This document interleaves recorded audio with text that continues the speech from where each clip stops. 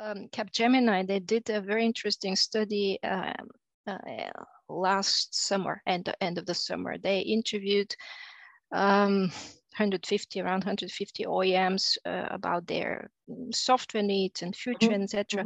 So they estimated that by 2030, if I'm not mistaken, around 35% of all new vehicles will be on a common software platform. Up until the year before, or today, it's 7%. So it's like a triple digit number of acceleration of how quickly this future will come to us, which is really a challenge, how to move that quickly and implement those core functionalities, platforms, services and everything, but also big opportunity for us. Hello and welcome to the latest episode of Heads Talk with me, Elaine Pringle-Schwitter, the podcast where we talk to C-level executives, leaders of institutions and heads of multinationals. What are the current topics? They talk, we listen. Can you imagine getting into a business or a market where you actually spend 100 billion plus on a piece of paper? Are you kidding me? It was like a frying pan to the head. I got nothing against CFOs. It was not just the job of a lifetime, it was the job of 1,000 lifetimes.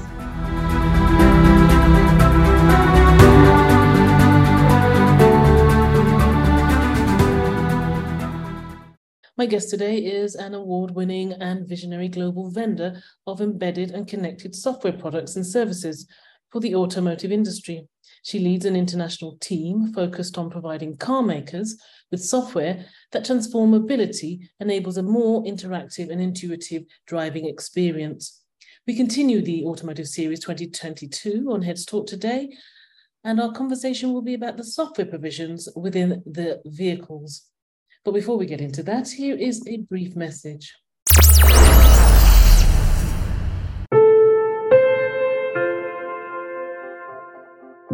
This episode is sponsored by Axia. Axia is the leading private cloud platform in the Atlassian and Mattermost ecosystem, combining intelligent solutions with security and control. Axia's clients profit from digitalization and automation of critical business processes in a cloud and hybrid architecture. 150 staff provide migration, engineering, and support services to over 200 leading organizations in 32 countries. Heads Talk podcast with your host Elaine Pringle-Schwitter. Maria Anhalt is the Chief Executive Officer and Managing Director at Elektrobit, a 30-year-old corporation that provides software solutions for the automotive industry. Previously, Maria was Elektrobit's Chief Technology Officer, and prior to that served for 2 years as Senior Vice President, Head of Cross-Divisional Systems and Technology at Continental. Earlier in her career, Maria worked at HP, Hewlett-Packard Enterprise, and Micro Focus in various leadership positions, corporate development and head of research and development, with particular focus on hybrid cloud and automation software. In the course of her extraordinary career, she has developed into a future-oriented leader who drives innovation and turns big ideas into reality and carves out new, previously unknown paths to success. Academically, Maria holds a Master's of Computer Science degree from Karlsruhe Institute of Technology, Germany. Okay, eager to start. So without further ado, I'd like to welcome Maria to Heads Talk. Delighted to have you here today. Hello, Elaine. Nice to be here. Thank you. Excellent. This conversation will be about the solutions available for the auto vehicle and how software-defined vehicles have come a long way. Okay, first things first, you need to tell my listeners about your organization and your customer base if you can. Sure, my pleasure. So Elektrobit is a pure-play system and software company, 3,500 people across the world, and we do software for embedded, connected software products and services in the automotive industry. For more than 30 years, we are working with the leading car makers, suppliers, tier one technology providers. And if you ask me about our customer base, I'm often asked, how can you describe it in types? And I usually speak about 3 types. One are the traditional, the established car makers. Now think of the VWs, the BMWs, the Fords, the Toyotas in this world, and we serve these customers, okay?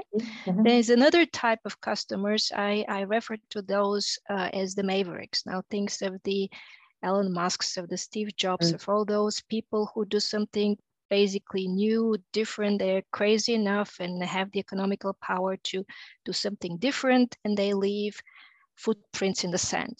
Okay, so the Teslas and the new startups in China or in the US, and we're serving those customers as well. And then there are the so-called high-tech customers or high-tech technology companies. People think of the Apples, of the Amazons, of the Googles who invade the automotive space as a partners, as a technologist.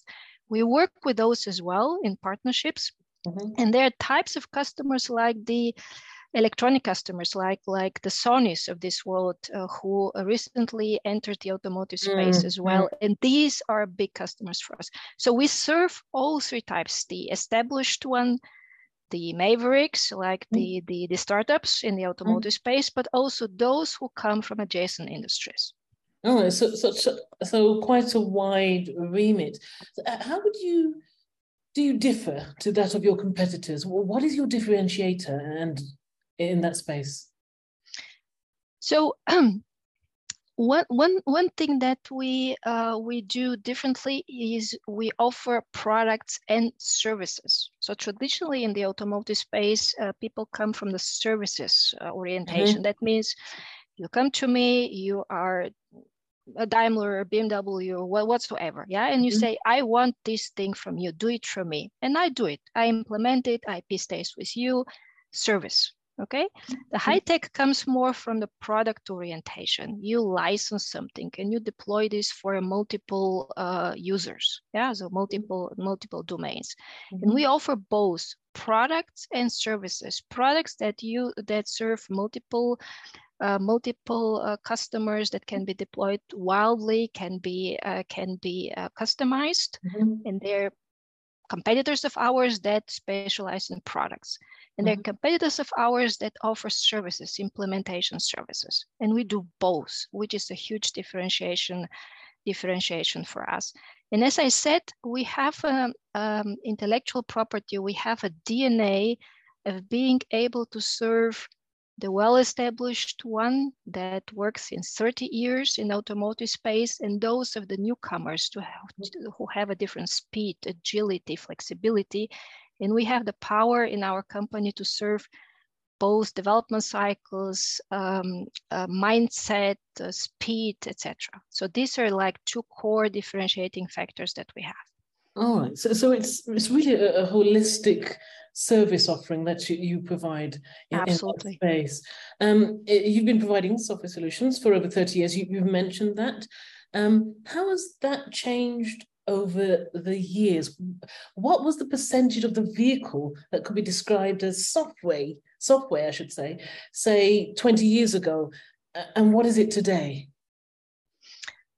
Oh, this is a very good question. So vehicles come from a very hardware-oriented era. Yeah. So and one of the biggest transformation was to move from more mechanical to electrical engineering. Yeah, big transformation in the automotive space. And then the next one that came is more on the software side. And software has invaded the automotive space, I would say, in the last maybe 10 years, more and more software. But the software was not a core element that you sell, that you have on the BOM, the bill of materials, okay? So you have, I always say software is the fifth wheel in a vehicle, yeah, kind of a stepchild. To the extent that we have so much software in the meantime in the car, that it has become unmanageable. So if you see the lines of codes, this is like times of a airplane, and here's where people become to say, okay, we need to start to look at the software in a very different way, how we structure, how we design it, how we maintain it, how we architecture the whole thing. And the second element around the software, when we talk about software-defined vehicles, is now think of like a modern car, state-of-the-art car. Many people make a comparison between a modern car with a smartphone on vehicle and say, I expect the same user experience. I expect similar connectivity. I expect to get all my ecosystem and environment in a car, like I have it on my smartphone. And you remember the phones like 10 years ago. And in that sense, that differentiation comes from software. So you have to start to define your functions, your applications, your extensibility, from the software point of view. And this is what is the software defined from a system level, not the hardware. And then on level 4 or 5, then you start bothering about the software. You start with the software functions with the user experience in mind, and then define the whole system and the corresponding elements. This is the software defined. It's one of the biggest trends and approaches in the modern automotive industry these days. That's so interesting. And therefore, naturally, that would breed a different type of technical skill in the development of the car. Absolutely, absolutely. We need much more people who have studied computer science, who can design software system, extensibility, how to maintain it, how to ensure that we can update a vehicle years after the car is already on the street. Yeah, interesting. Okay, you were, as mentioned in the introduction, you were the Chief Technology Officer of Electrobit before you became the CEO. So I'm well aware that you are comfortable talking about software capabilities, as you've just done so a few minutes ago. So I'm happy about that. But can you provide examples of some key software solutions that you provide for your customers that my listeners can sort of take a bite into it and understand it? Absolutely. So if we speak in products, okay, reusable pieces, okay, that are applicable for multiple customers. Now think of a car like a computer, like a data center, okay, and there is tons of software in the car, which you and I as end users, we sit in the car and we don't see it, we don't experience it. It's like your operating system in your laptop, and there is tons of car that you will experience, your automated driving, your navigation system, etc. You follow me, okay? So our products, the reusable pieces, are on those operating system level, and most of the traditional car makers, we supply them with automotive operating system modules. Okay, so if you want, and what we say is, our software is the foundation for customers' innovation, because on that foundation, on this software layer, they build their functions, their applications, etc. Now, let me give you an example about more services-oriented approach. I mentioned Sony some minutes ago. When Sony came to us, like a Japanese company, electronics company, no clue of automotive, but knows user experience. We are pioneers in automotive. So we co-created a whole user experience design for next generation software defined vehicle. And Sony looks at this from a different perspective. These are the guys that developed the Walkman. They have end users, gadgets. They think of like user experience differently than car makers. It's like behavioral science. And for them, it was more, and it is more and more essential to create an experience in the car, in an environment, not for the driver solely, but for all passengers in the car. So our job was to create a software platform, a software system, entire system design, how to integrate Sony's ecosystem, the streaming, like it's like the Netflix in Europe, the streaming, the movies, the PlayStations and everything. That was much more important for them to have that experience of the Sony ecosystem than how do you connect your iPhone for navigation, And we created the design, the software-defined system, the software platform to integrate the Sony ecosystem, and we implemented the entire infotainment system. So these are like two examples, okay, non-differentiating product for the end user on the operating system. Most of the traditional OEMs, car makers are our customers. And I give you an example for technology company where we have built something end-to-end entire solution. Right, that's fascinating. Are you finding that you're constantly changing and amending the software solutions? Is there like a speed of change that perhaps is sometimes challenging to keep up with? Well, yes. I mean, things are developing so fast these days. This is part of the challenge, but this is also part of the opportunity. When you were mentioning my biography, I come from the high tech industry, 4 years with the automotive, and people ask me what has changed in the last 4 years, and I look back and I look at all the trends. 4 years, nothing changed. It's always automatic driving, ADAS, safe mobility, electricity, and they're the same. I mean, whether these are the top 4, the top 5, they are all the same. But what differs, are the numbers, the percentages, how quickly the future is arriving.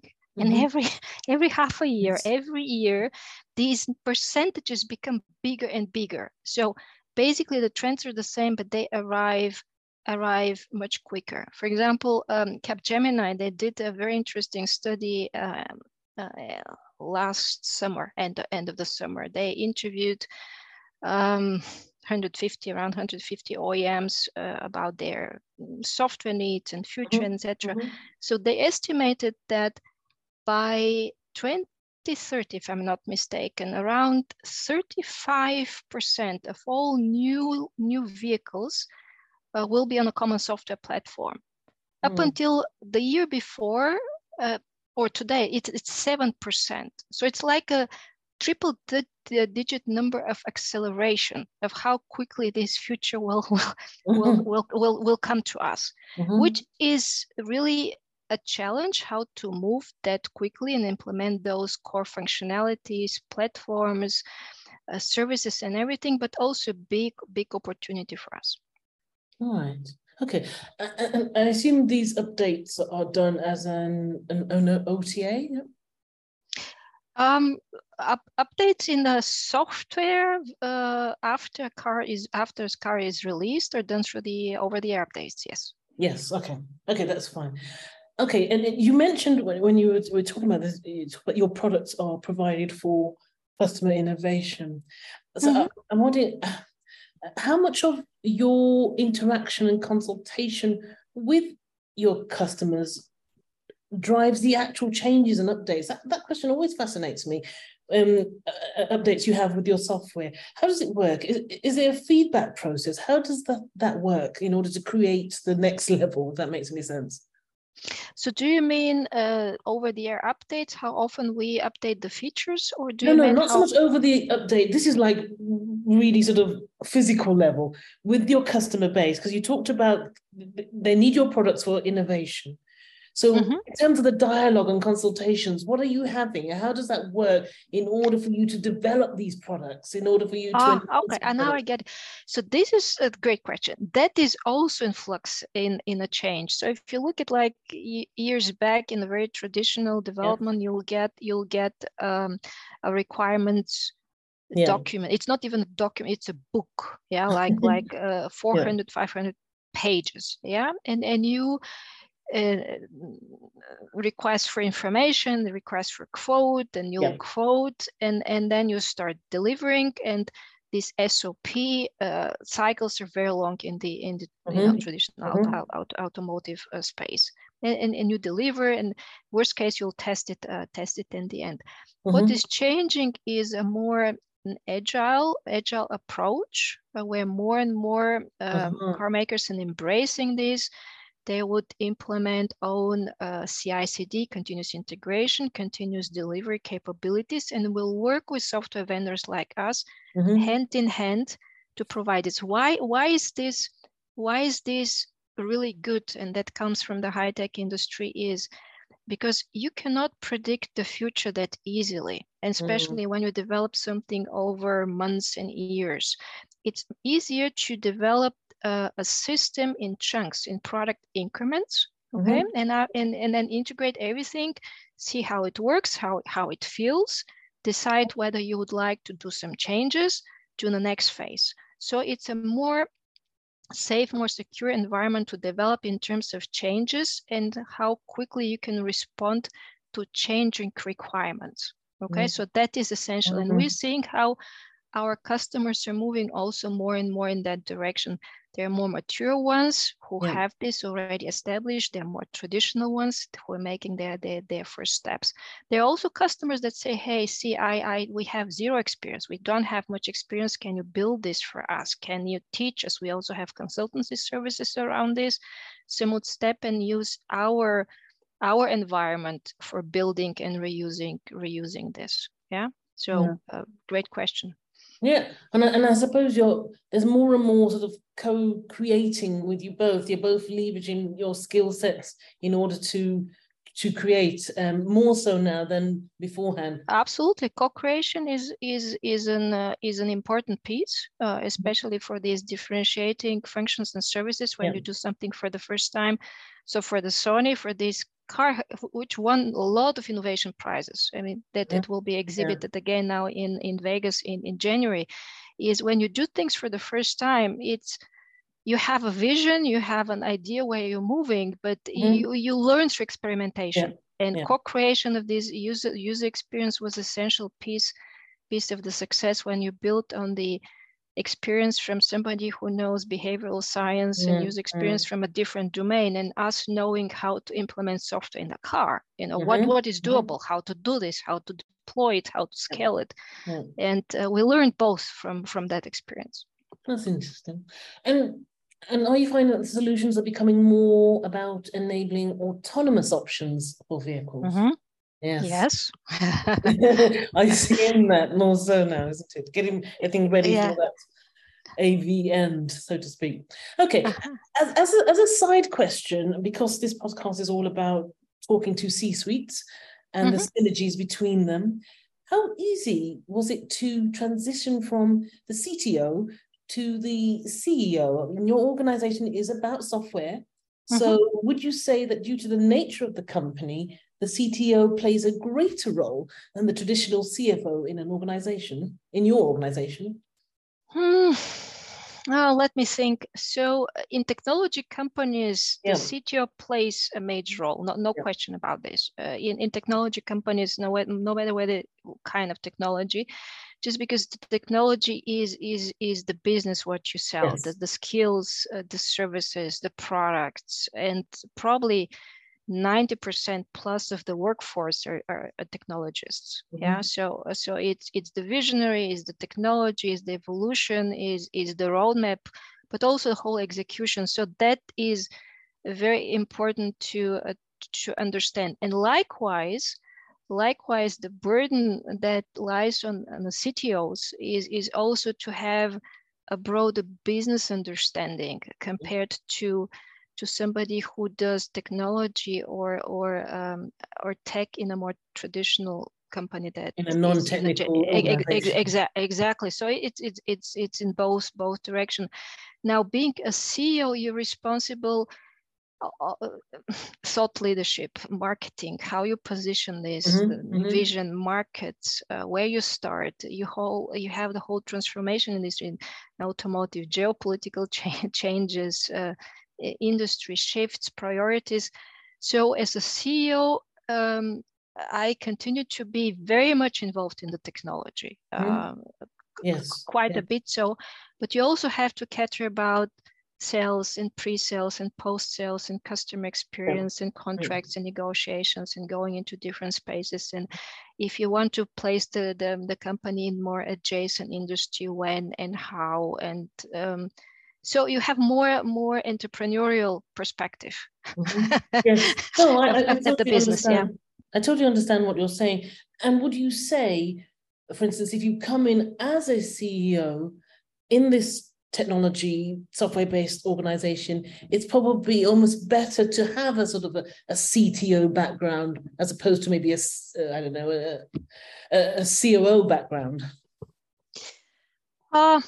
Well, yeah. So see, I believe that in technology companies to have some technology understanding and even technical education is a big plus. Because you'll be you have intuition, you have experience how to resolve conflicts. You will know what people are telling you. I know of many executives that have studied something like a natural science related, also physics or electronics, something different. And then I believe it's easier to learn economics or finance, or I also have an MBA. Yeah, so to learn these pieces of the business versus vice versa. If you're coming from an entirely non-technical field of study, but exceptions are there. I have colleagues who are great executives that do not have a technical education. But as a rule of the thumb, I think it's easier to come from technology space and grow into the business responsibility. Okay, that's good. And thank you for answering that. That was sure. Comprehensive. A very quick question. I've asked this question before in this series, and I'm sure you'll be able to answer that very quickly. Are cars now computers on wheels, essentially software-defined vehicles? Yes, that's good. Very quick. see, I am glad that you're not saying smartphone on wheel, because this is the most common question I get, the smartphone on wheels. So I believe it's less a computer wheel, it's a data center on wheel. Okay, because vehicles come from those hundreds of ECUs, electronic compute units. Okay, hundreds of them, and all of them have embedded software and a network and integrate. And we are moving towards these one brain, the high performance computers. Okay, and in between we have the domains, whether you have an infotainment and ADAS and body, etc. And then we're going through the zones and all these zones. And so whether or not we'll have one brain or three big HPC high performance computers, it doesn't matter. But it's not one. It is as heavy as a data center. It's as heavy as a data center. If you look as and my colleagues that work on a fully automated driving vehicle, like the full future. Those cars, if you sit in those cars, they have so much gear inside for the AI, for the artificial intelligence, that there is basically the trunk is not enough. Yeah, this is so much gear. We're talking about a complex data center. All right. Wow, I wasn't expecting that. So that's sorry. That's good. It's got me thinking. But I'm going to move on a little bit. Sure. While we celebrate that, I think that cars are becoming more computers on wheels. There's the downside. So what are your general concerns in this space? Oh, what are the concerns? There are tons of things that we still need to sort out and to address. So on top of cybersecurity? Of course, cybersecurity is one. The more software you have, the more you need to care about this. There, read in the press all kind of data breaches and security incidents, and needs to be handled. We have an operation with Argus. We bought a startup in Israel-based startup Argus, and reports to me. And this year I was in Tel Aviv in the summertime, and we have a Tesla in the garage, and our engineers cracked the Tesla. Okay, so you can invade the car. I mean, if you're a security engineer, and we see now that also governments and industries are taking care about this. There are new regulations, ISO standards that are being rolled right now, where all new cars and vehicles need to cater to those specifications to meet the security requirements. So you're seeing how the bar is raising, and how the industry takes care compliance and regulation have to keep up compliance with and this. regulations being regulated, the security, which was not until now. Okay, Yes. which was not. And you can crack a car, and the more software you have, the more easy it is. Yeah. So this is taking care. Also, when we speak about over-the-air updates and cloud and connectivity, technologies exist. But the more technology you have, the more vulnerable the system is. Another thing that is remains a biggie is the safety. Has always been a critical element for the mobility system because we care about human life. And with the software, and especially when having technology and reusing technology from the high-tech industry, how do you do certification? How do you take open source software? How you take software of high-tech world and make it automotive grade? And here's where our knowledge and experience in Electrobit is a big plus, because we can make it. We are known recently, a customer of us, a big US-based car maker, referred to us, Maria, you're the biggest Android implementer in the automotive space, and we work with Google a lot in Android. We are contributing to this with open source, and we know how to build automotive systems based on Android. And this is a specific skill set: how to make it safe, how to certify it, and everything. And of course, we have as a area of concern how to scale software, because there are not enough software developers out there. It's a war for talent, and we need to learn how to build reusable components, a reusable system, and share among the automakers, and make sure we can scale, economies of scale, much quicker versus reinventing the wheel again and again, and everyone trying to start from scratch. The thing that I think that concerns me or makes me think, this is interesting. How's that going to be looked at? Because when I talk to C-suites like yourself in the automotive business, and the question, when I ask a question, the answer is that in terms of the data that's been collected on the car, insurance companies can have access to that data directly. Am I right in saying that? Oh, this is a very tricky question. Yes. So the question is less about, can we gather the data? Can we do the AI algorithms on this? Can we do the machine learning? And all of this is well understood, but the whole question of who owns the data and the data privacy, this is like a society topic and legal topic, and not regulated, not decided yet. So when and it differs from regions, US or Europe or Asia, is who owns the data, who needs to sign, can you use my data? And then there are specific and not so easy to resolve things. For example, we have software that can observe human's face, can give information whether you're tired and everything, but you also can use whether you were the driver or not, that sort of of course, but you can also say whether somebody is drunk. Yes, you can measure things in the car, but do you want this? I mean, there are also insurances, all kinds of interests.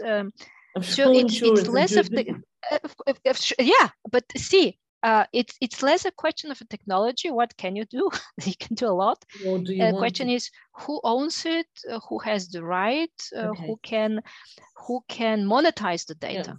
Okay, so the question does this belong to you? Yes. So the question isn't the capabilities of whether it could happen. No. Do you know it can happen? The question is, capabilities are there. Should it happen? Should it? Morale? Who owns it? Yes. Do you make money? Yeah.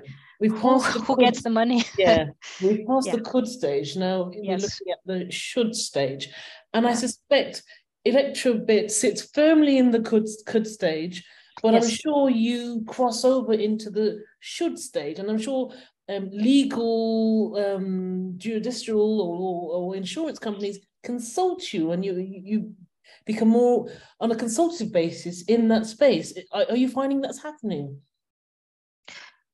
Yes, there is, for example, for AI, there is a code of ethics for AI. Most of the companies have it in the meantime. You have the European Community who started regulating things. The US is well known that is doing things. Yeah. China as well. We speak about explainable AI. What can you do? Also, if you look in the AD vehicles, autonomous driving vehicles, it is a question then with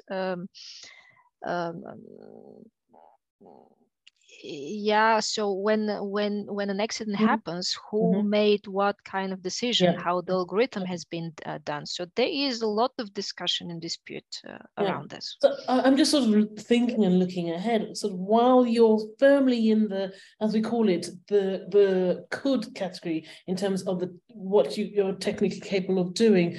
I'm sure because you're best placed to be consulted on in the should stages of things, and perhaps that is, I don't know. Let's talk about looking ahead for Electrobit. Where are you going? So, what's the future direction of your organisation? And does this involve software solutions concentrating on? Of course, we love software. So I spoke a lot about services and products and what we do, but moving forward, what we want to continue to be a successful company where people love to work. Okay, successful company where people love to work. And these days, to attract and keep software developers is so important to have purpose-driven vision. And we love and breathe. We want to be a sustainable environment, part of the solution for the mobility space. So we say our software moves the world, very purposefully. Our software moves the world. The software we have a collaboration, the togetherness is the DNA of Electrobit. We have a 40% referral rate in our company. Yeah, and people stay with us. This togetherness, collaboration, and also work with customers. I mentioned co-creation. Yeah, working together in the ecosystem. Okay, our software moves the world. Then we have the software. That's our competence, but also our passion. We hire with people with attitude. Yeah, passion moves because the mobility is a base human need that we serve. We strive to help people move safer, to be more enjoyable in the vehicle, and to be more sustainable than before. And then we have the world because the impact of our work is so far-reaching that the steps we take can have an immense impact on the human safety and the security in our environment. Yeah. So successful company where people love to work, and our software moves the world. It's so important to attract and keep talent and have a vision where you're moving to. Yeah, very, very important for us. So you have immense responsibility, don't you? Yes. Okay. Are there any new product releases you'd like to talk about? Oh, we have tons of new things, and come to see us in Vegas, for example, where we'll have a couple of announcements. But we have a lot of things around the Automotive West that we're bringing to market, and a lot of new services. Yeah, very proud with that. Yeah. Okay, that's good. That's good. Let's end this episode of Heads Talk with these questions asked to all the guests in the series. First, will the electric car eventually bring about a different type of sustainability problem that we haven't thought about? Well, Ceci, there's so much discussion about these electrical cars and is it good or not so good. And in some aspects, they're much more greener than anything else that we have. Okay, but they are still issues where there is research and innovation and investment for the scientists, but also the industry. I'll group them in two elements: the battery and the power grid. Okay, so battery, because battery disposal. Yeah. Yes. What do you do with this thing? Okay, and it does not live forever. Okay, so not resolved these days. We have heard of companies who have innovative solutions to reuse the batteries for other things like solar energy farms, and MIT has a lot of research here. Okay, so this is an area not resolved yet, battery disposal.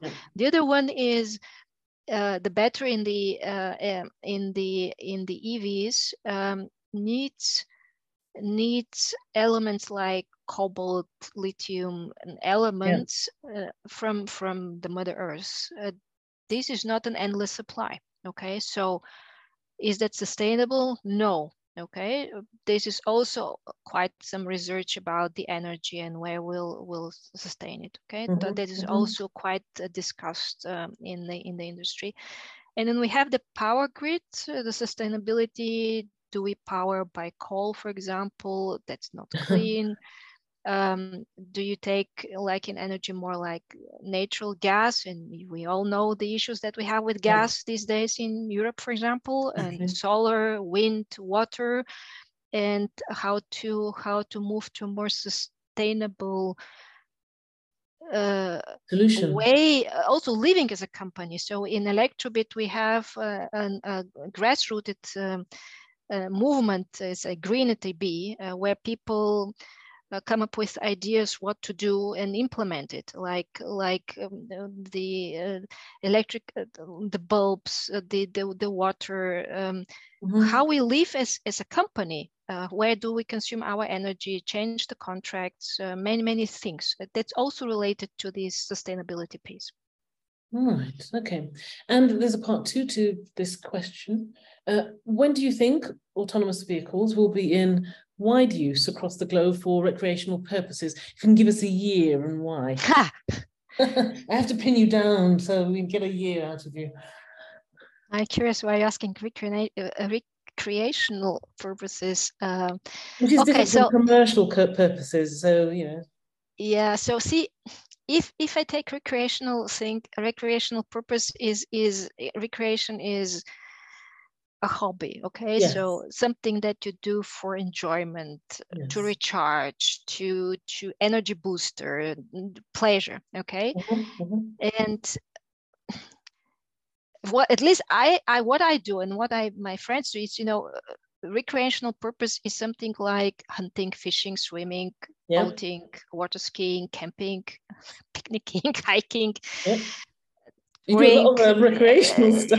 Yeah, but this is for me recreational. And if you ask me seriously, Elaine, Maria, when the year when we'll use autonomous vehicle and I'll say never, Elaine, never, because these vehicles are not relevant for the recreational experience. If I go fishing, swimming, boating, the vehicle doesn't matter. It's the nature or the environment or the physical exercise I do.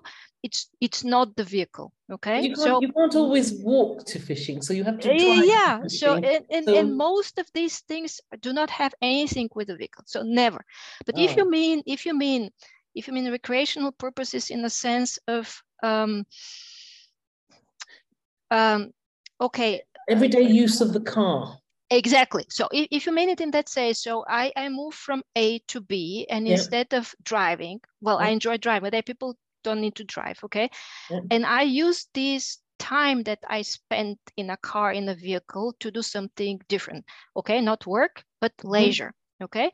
Here, I think it will be sooner than later, because it's not just the AD, not only the autonomous vehicle, but there's also about the experience in the car, to optimize the features in the car, not only for the driver experience, but also for all passengers. So I talked about the Sony car, but in the Sony car, we have 9 displays around the car. So everyone who sits there, watch movies, the whole ecosystem, streaming, etc. So we are doing doing a lot of things that are enabling functionality and features and experience that you sit in this space in your vehicle and have a different experience, different possibilities, different connectivity that the years before.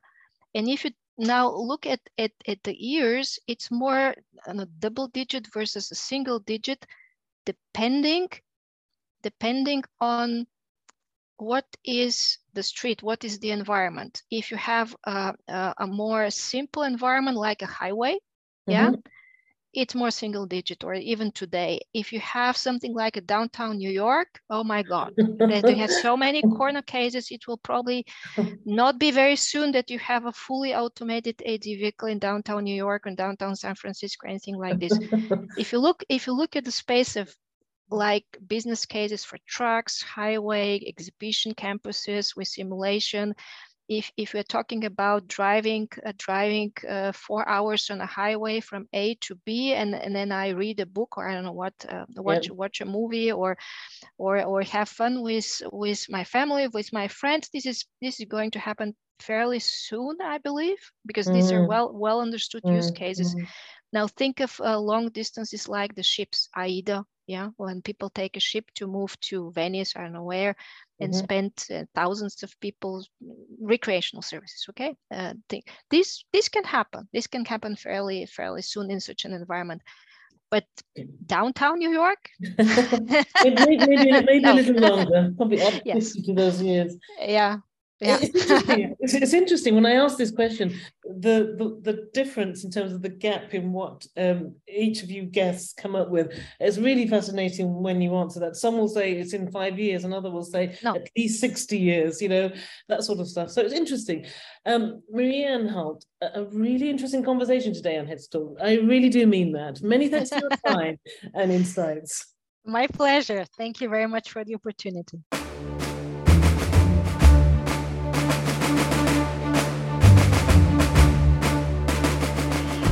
Thanks for joining me today on this episode of Headstalk. Don't forget to subscribe to the show via my website, elainepringle.com/Headstalk, or wherever you get your podcasts.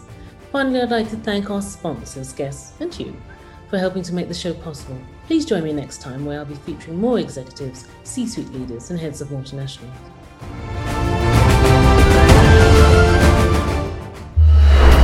Headstalk podcast with your host Elaine Pringle Schwitter.